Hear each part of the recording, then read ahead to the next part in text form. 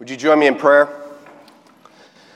Heavenly Father, God, it is true that it is your great love which propels us forward. It's your great love that gives us comfort in times of sorrow and struggle. It's your great love that beckons us to love one another. It is your great love that motivates us to live a life that is holy and pleasing to you. Indeed, as your word says, we love you because you first loved us. We confess these things, Lord, and we give you thanks today for your goodness and grace. We give you thanks for the many good blessings you've given to us. We think of Joseph and Lily this week, Lord. We thank you and we praise you for the blessing of a newborn baby girl. We pray for them as they embark on this journey of parenthood, fatherhood, and motherhood. May you bless their every effort to love their girl and raise her up in the nurture and admonition of the Lord. We thank you for all the many other gifts, God, that you give. And we thank you as well, Lord, that even in trials and in times of sorrow and struggle, we can be confident that you are with us. We pray for any in our church who are in that place this morning, this week, this year. We pray that your word would bring them comfort, that your spirit would comfort them, and that we would indeed be motivated to follow your word and live in faith by your great love. We pray all these things in the good name of our Savior, Jesus Christ. Amen. Well, last Sunday was the last Sunday of the year. This Sunday is the first Sunday of 2024. So last Sunday, we continued in our tradition of looking back. Last Sunday of the year, we look back on that year and we give thanks and praise to God for all that he has done for us that year, all the blessings. And it's a good exercise for us to do that more than once a year, to do that regularly, to look back at our life and to say, look what God did there. Let's praise his name. Let's give him thanks. So this morning, in light of the new year, what we're going to do is instead of looking back, we're going to look ahead. We don't know none of us know all that God has in store for us in this coming year, but that doesn't mean we can't look ahead in anticipation for what is to come. So Proverbs 16:3 says, commit your work to the Lord, and your plans will be established. Verse 9 says, the heart of man plans his way, but the Lord establishes his steps. What these verses do in Proverbs is they give us godly wisdom. They give us godly wisdom when it comes to how we should engage about thinking about the future and planning for the future. First, planning for the future is a good thing. You see that in these verses, and as well, Jesus speaks to this in Matthew 14 when he says, which of you desiring to build a tower does not first sit down and count the cost? So it's a good thing for us to consider the future, to look ahead to this coming year and to make plans and work, even have goals and to work towards those goals. But wisdom teaches us that when we do that sort of thing, when we look ahead, when we set our resolutions or set our goals for the year, we must have the essential elements of humility and dependence upon God. We plan first, and then we commit our works to the Lord. We recognize that while we make our plans, he's the one who's establishing our steps. We plan and we strive in humility, knowing that none of what we strive to do will actually bear fruit unless God causes it to do so. So as we've come to the new year, I want to help us to look ahead wisely. And what I'm aiming at this morning isn't so much to give all of us a set of resolutions or goals for this year, but it's more that I want to help us to get in the right frame of mind as we begin this new year. In a way, I want to simplify for us how we face what's in front of us. By the grace of God, we could ask the question, by the grace of God and the help of God, what ought we to be striving for as we look ahead to the coming year? What are some of the basic characteristics that we're going to need, basic characteristics in our own lives individually and in the corporate life of our church that we're going to need in order to serve the Lord faithfully in the year 2024? Now, last week I listed some of the wonderful gifts and blessings that God had given to us in the previous year. And we could follow that question up with, what ought we to do with what God has blessed us? God's given us many good gifts to be stewarded well. So we are going to need a mind to work. And because he's called us to live holy lives in Christ, we're going to need a heart to fight. And since all of it comes from the Lord, we're going to need voices that continuously give thanks to him. So that's our outline for this morning. A mind to work, a heart to fight, and voices that continuously give thanks to him for all things. So first, a mind to work. When God gives us blessings, or we could call them gifts, he's giving us more than the gift itself, or the blessing itself, but also the responsibility to use that gift, use that blessing in a way that honors him. So for example, when he gives a married couple a child, they are not only given a child, but they're given a stewardship as well. The responsibility to raise that child in the nurture and the admonition of the Lord. And likewise, we could think of this scenario. When God gives a family a new house, they're also given the stewardship of taking that house and making that house into a home, using that home for the flourishing of their family, and not only for the flourishing of their family, but for hospitality to those who are on the outside. We could say the same exact thing for when God gives a church a building like ours. The same principle applies to all the gifts that God gives to his children. Spiritual gifts, material gifts, physical capabilities and skills. All of those things are to be seen as gifts from God that come with responsibility to use them in a way that honors him. This is illustrated for us well in the parable of the talents in Matthew 25, where Jesus compares in that parable, he compares the kingdom to a master who gives money to his servants, different money to his servants to invest, different amounts to each servant to invest while he's gone. And when the master returns, he looks to each servant for the interest that they had gained from what he gave to them. How did the servants put to use what God had given to them? How did they steward their portion in service to their master so they could give to him a return on what he had given to them? So what all of this really means is that when God gives us gifts, he's putting us to work. And it's good. It's a good thing. This work that he's giving us is a good thing because from the very beginning, when God made man, what did he do with him? Immediately, when God made man, he put him to work. Now, some of us, we might be prone to think of work as a part of the curse, part of the fall. It's something that we're looking forward to when Jesus comes back so we can stop working. Unfortunately, that's a wrong reading of the text. That's a wrong reading of Scripture.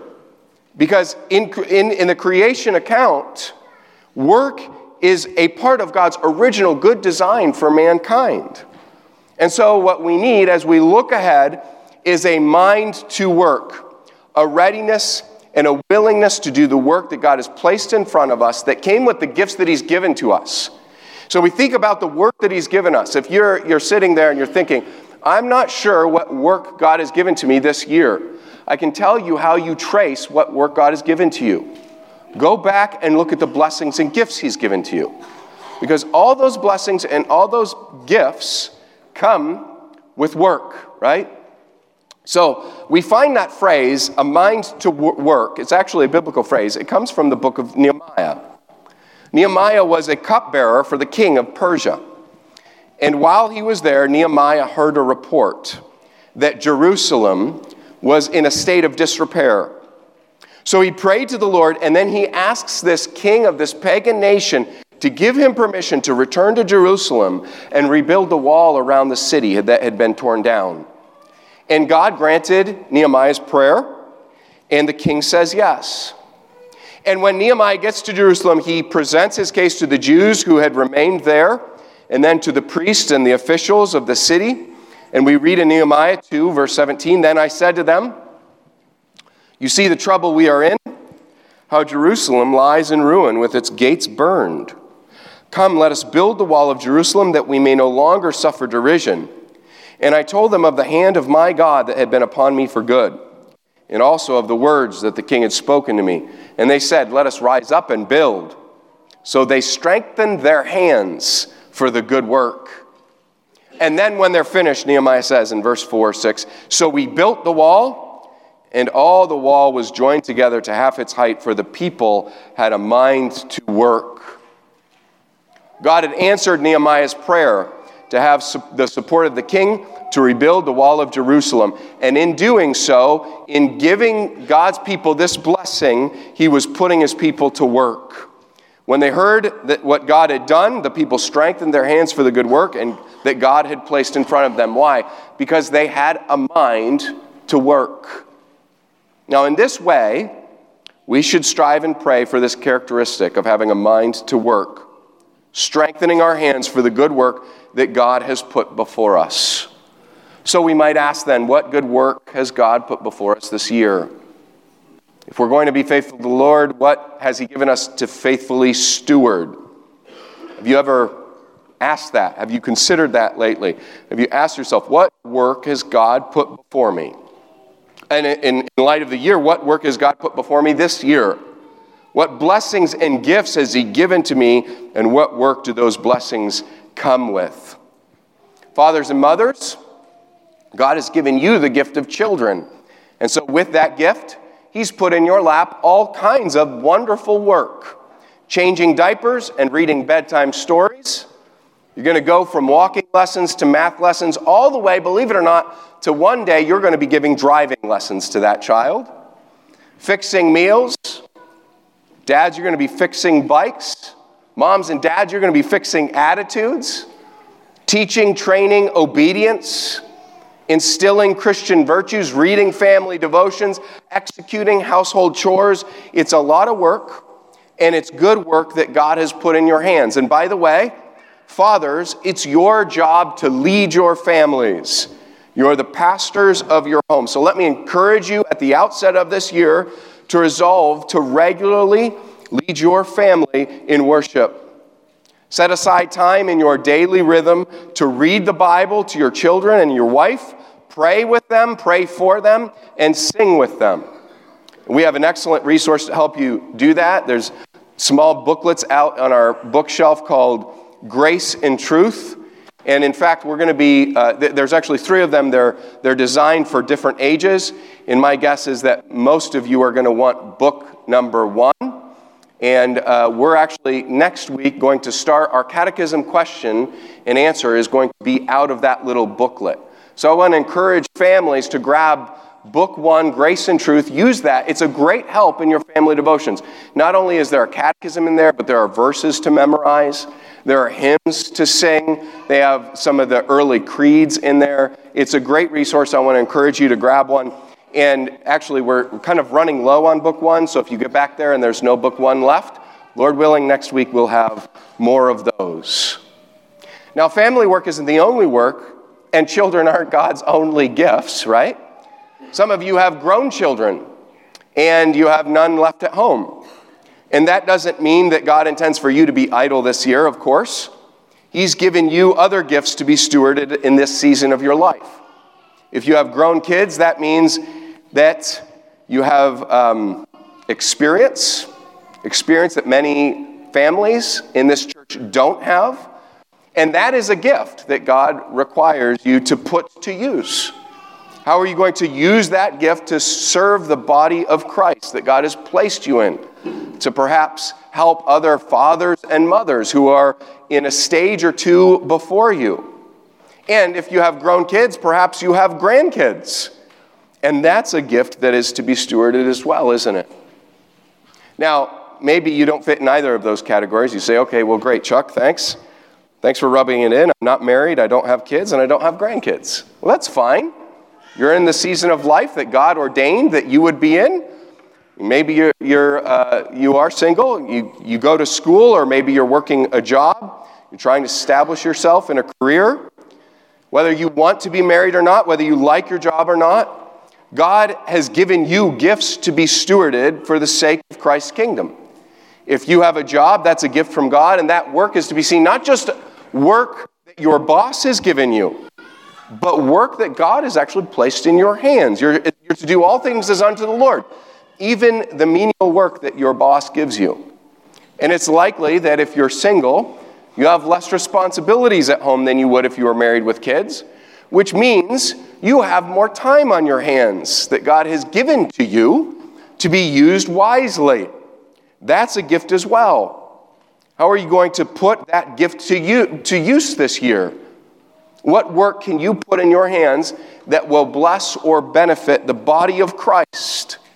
Or maybe you could ask, how can I use this time to mature as a believer?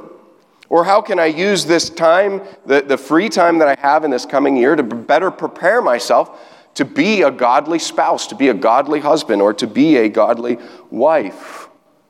Assuming that you desire marriage. And if you desire marriage, that's a good thing. Something you can be praying for this coming year. So we ask these questions individually. What good work has God placed before me this year? But we can also ask these questions together as a church body, can't we? Because God has blessed our congregation with a building. He's blessed our congregation with many other gifts that come with lots of work. And that work includes things like vacuuming all of these carpets that we have, cleaning toilets, helping in nursery, teaching in Sunday school, making coffee, singing to the best of my ability, going out of my comfort zone to talk to people on Sunday morning that I don't know, doing slides, cooking food, setting up tables and chairs, helping those in need, showing hospitality to one another, or even just being here early to participate in Sunday school. All of that and more we need to see as good work that God has given us, and we're to do all of it as unto the Lord. The building that God has given us is a tool for ministry, so we're to put it to use, this gift to use for Christian worship, Christian fellowship, discipleship, education, hospitality, evangelism. And in each of these areas, there's plenty of work to do. And this is a good opportunity for me to talk about our Sunday school classes.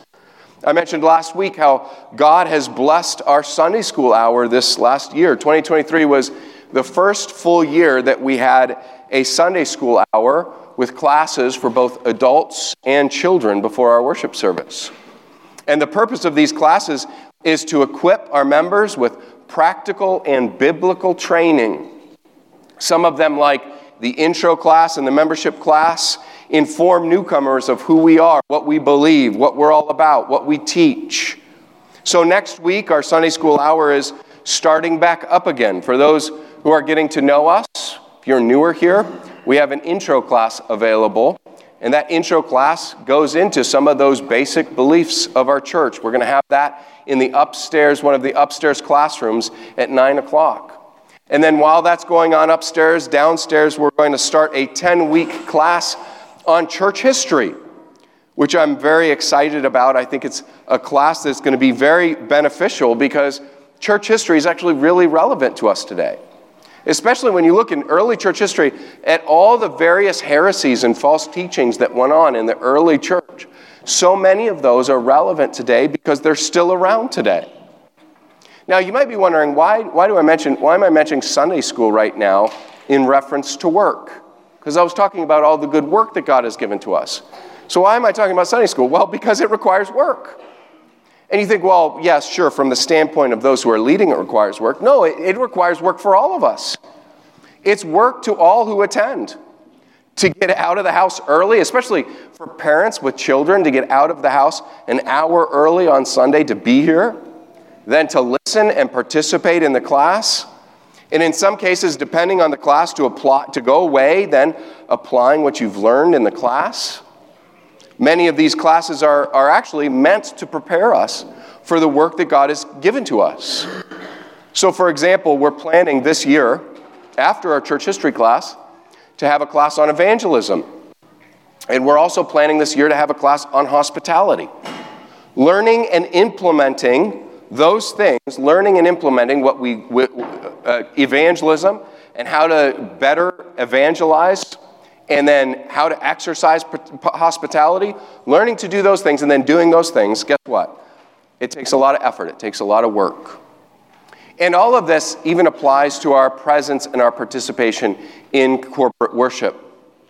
Singing the songs and meaning what you sing, reciting the catechism and meditating on the truths that you're proclaiming as you're proclaiming them, listening intently to the sermon with a humble attitude that is ready to learn, ready to receive, ready to rejoice in God's good deeds, God's promises, God's commands. It's hard work.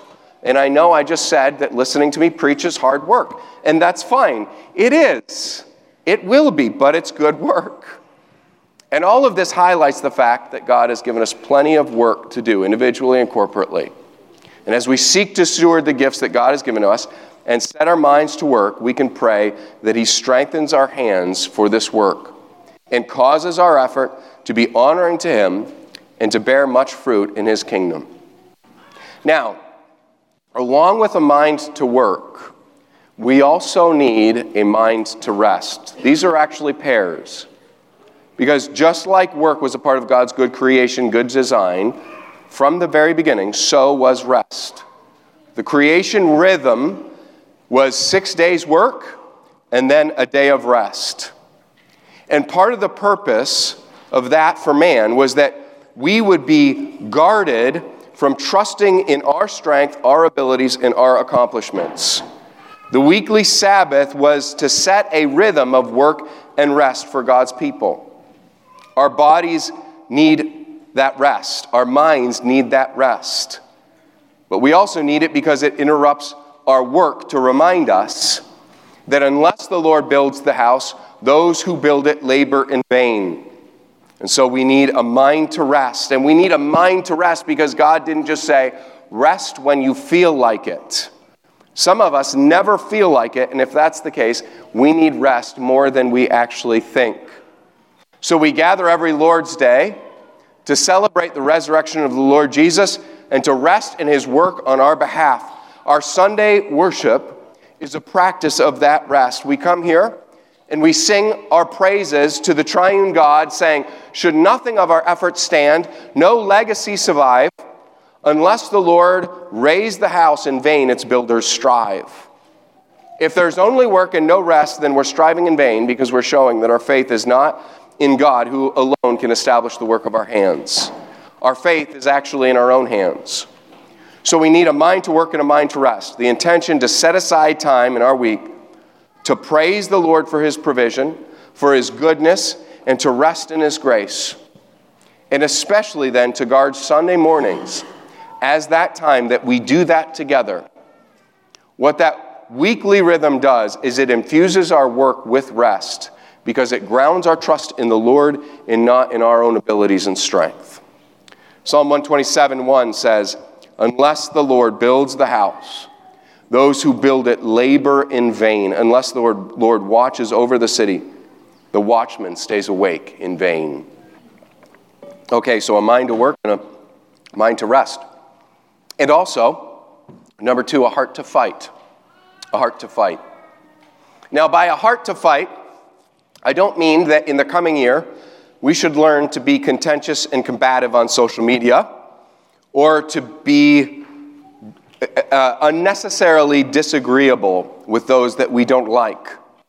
Nor do I mean that we should be fighting for our own personal dreams. You need a heart to fight, and when I say a heart to fight, I mean go chase the rainbow, go get the gold at the end of the tunnel, whatever it is. What is your dream? God wants you to accomplish that dream. Just go for it. That's not what I'm talking about when I say a heart to fight.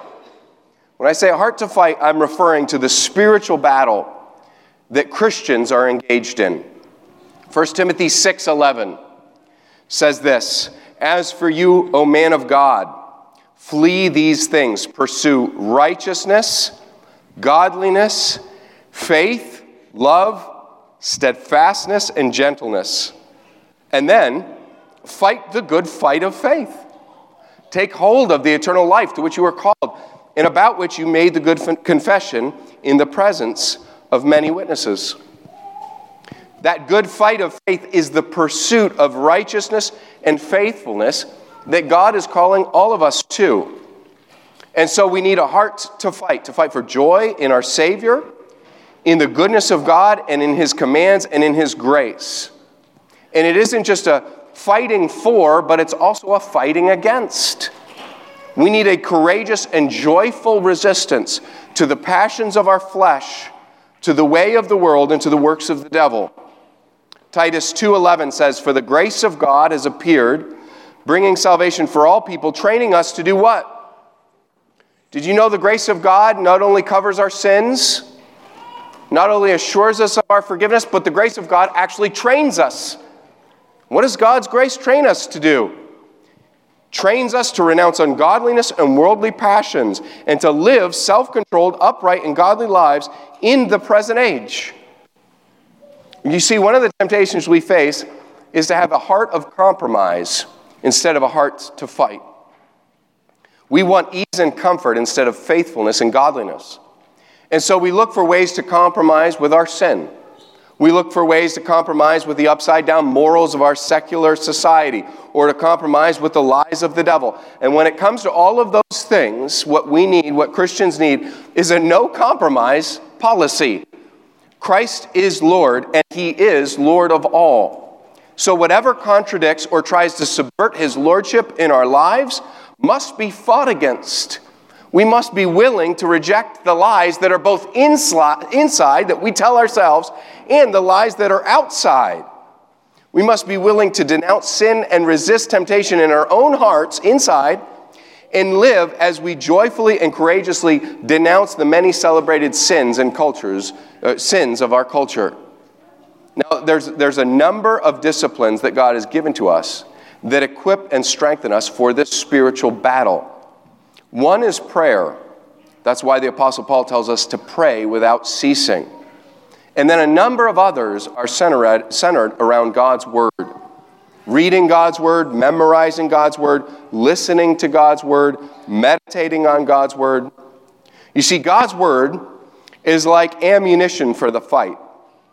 His Word is like food that strengthens us for the battle. His Word is the balm that heals our wounds. It's the antidote for the poisonous lies that we've fallen for. It's the corrective lens that clears out our vision when it gets cloudy. It's the seed that, when put into the soil of our lives, produces a bountiful harvest. So this is why every year at this time, we've started to send out a Bible reading plan. We did that this last week to those of you who are on Slack, our Slack channel. We sent out a Bible reading plan. Why did we do that? To encourage our congregation to be in the Word. We want to encourage you, the leadership wants to encourage you, the elders want to encourage you to regularly be in the Word this year. Because Christians are a people of the book.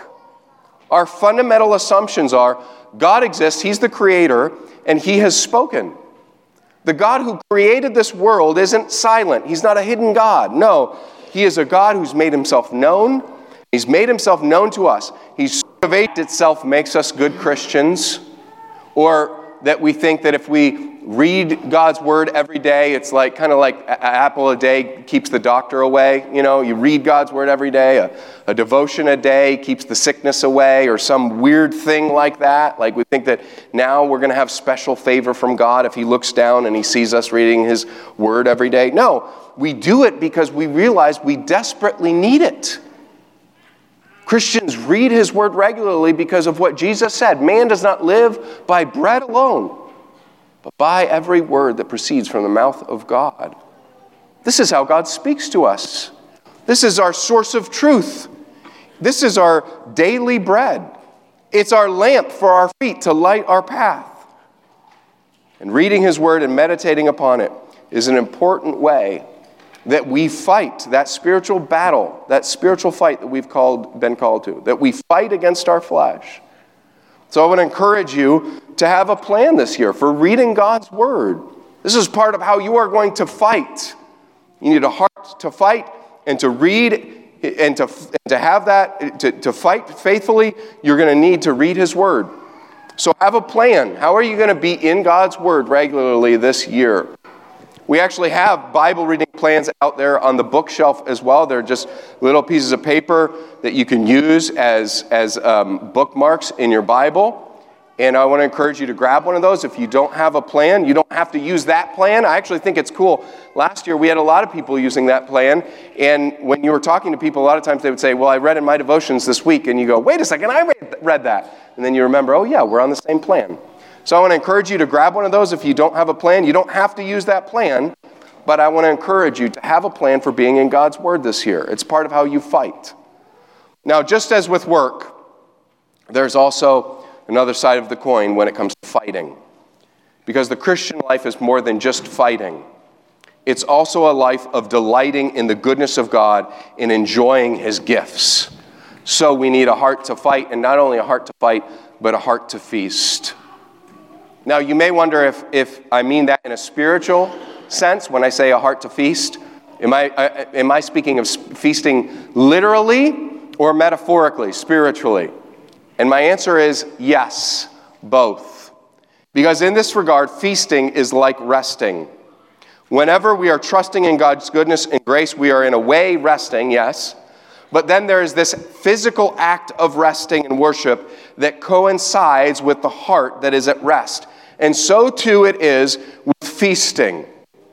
I would define feasting, Christian feasting, as the collective enjoyment of the bounty of God's various good gifts to us in a way that increases our delight in God Himself. Let me say that again. I should have had it on the screen for you to read, so I'm going to read it slowly. Feasting is the collective enjoyment of the bounty of God's various gifts to us in a way that increases our delight in God Himself. And so the literal feast, the act of gathering around good food and good drink that has come to us by God's good hand, this is the practice that coincides with hearts that celebrate the goodness of our God and the goodness of His gifts. And like the necessary components of work and rest, so too God's people need the potent mixture of fighting and feasting. As we fight the good fight of faith and we deny the fleeting pleasures of sin, we're also to seek to enjoy the good gifts that God has given to us.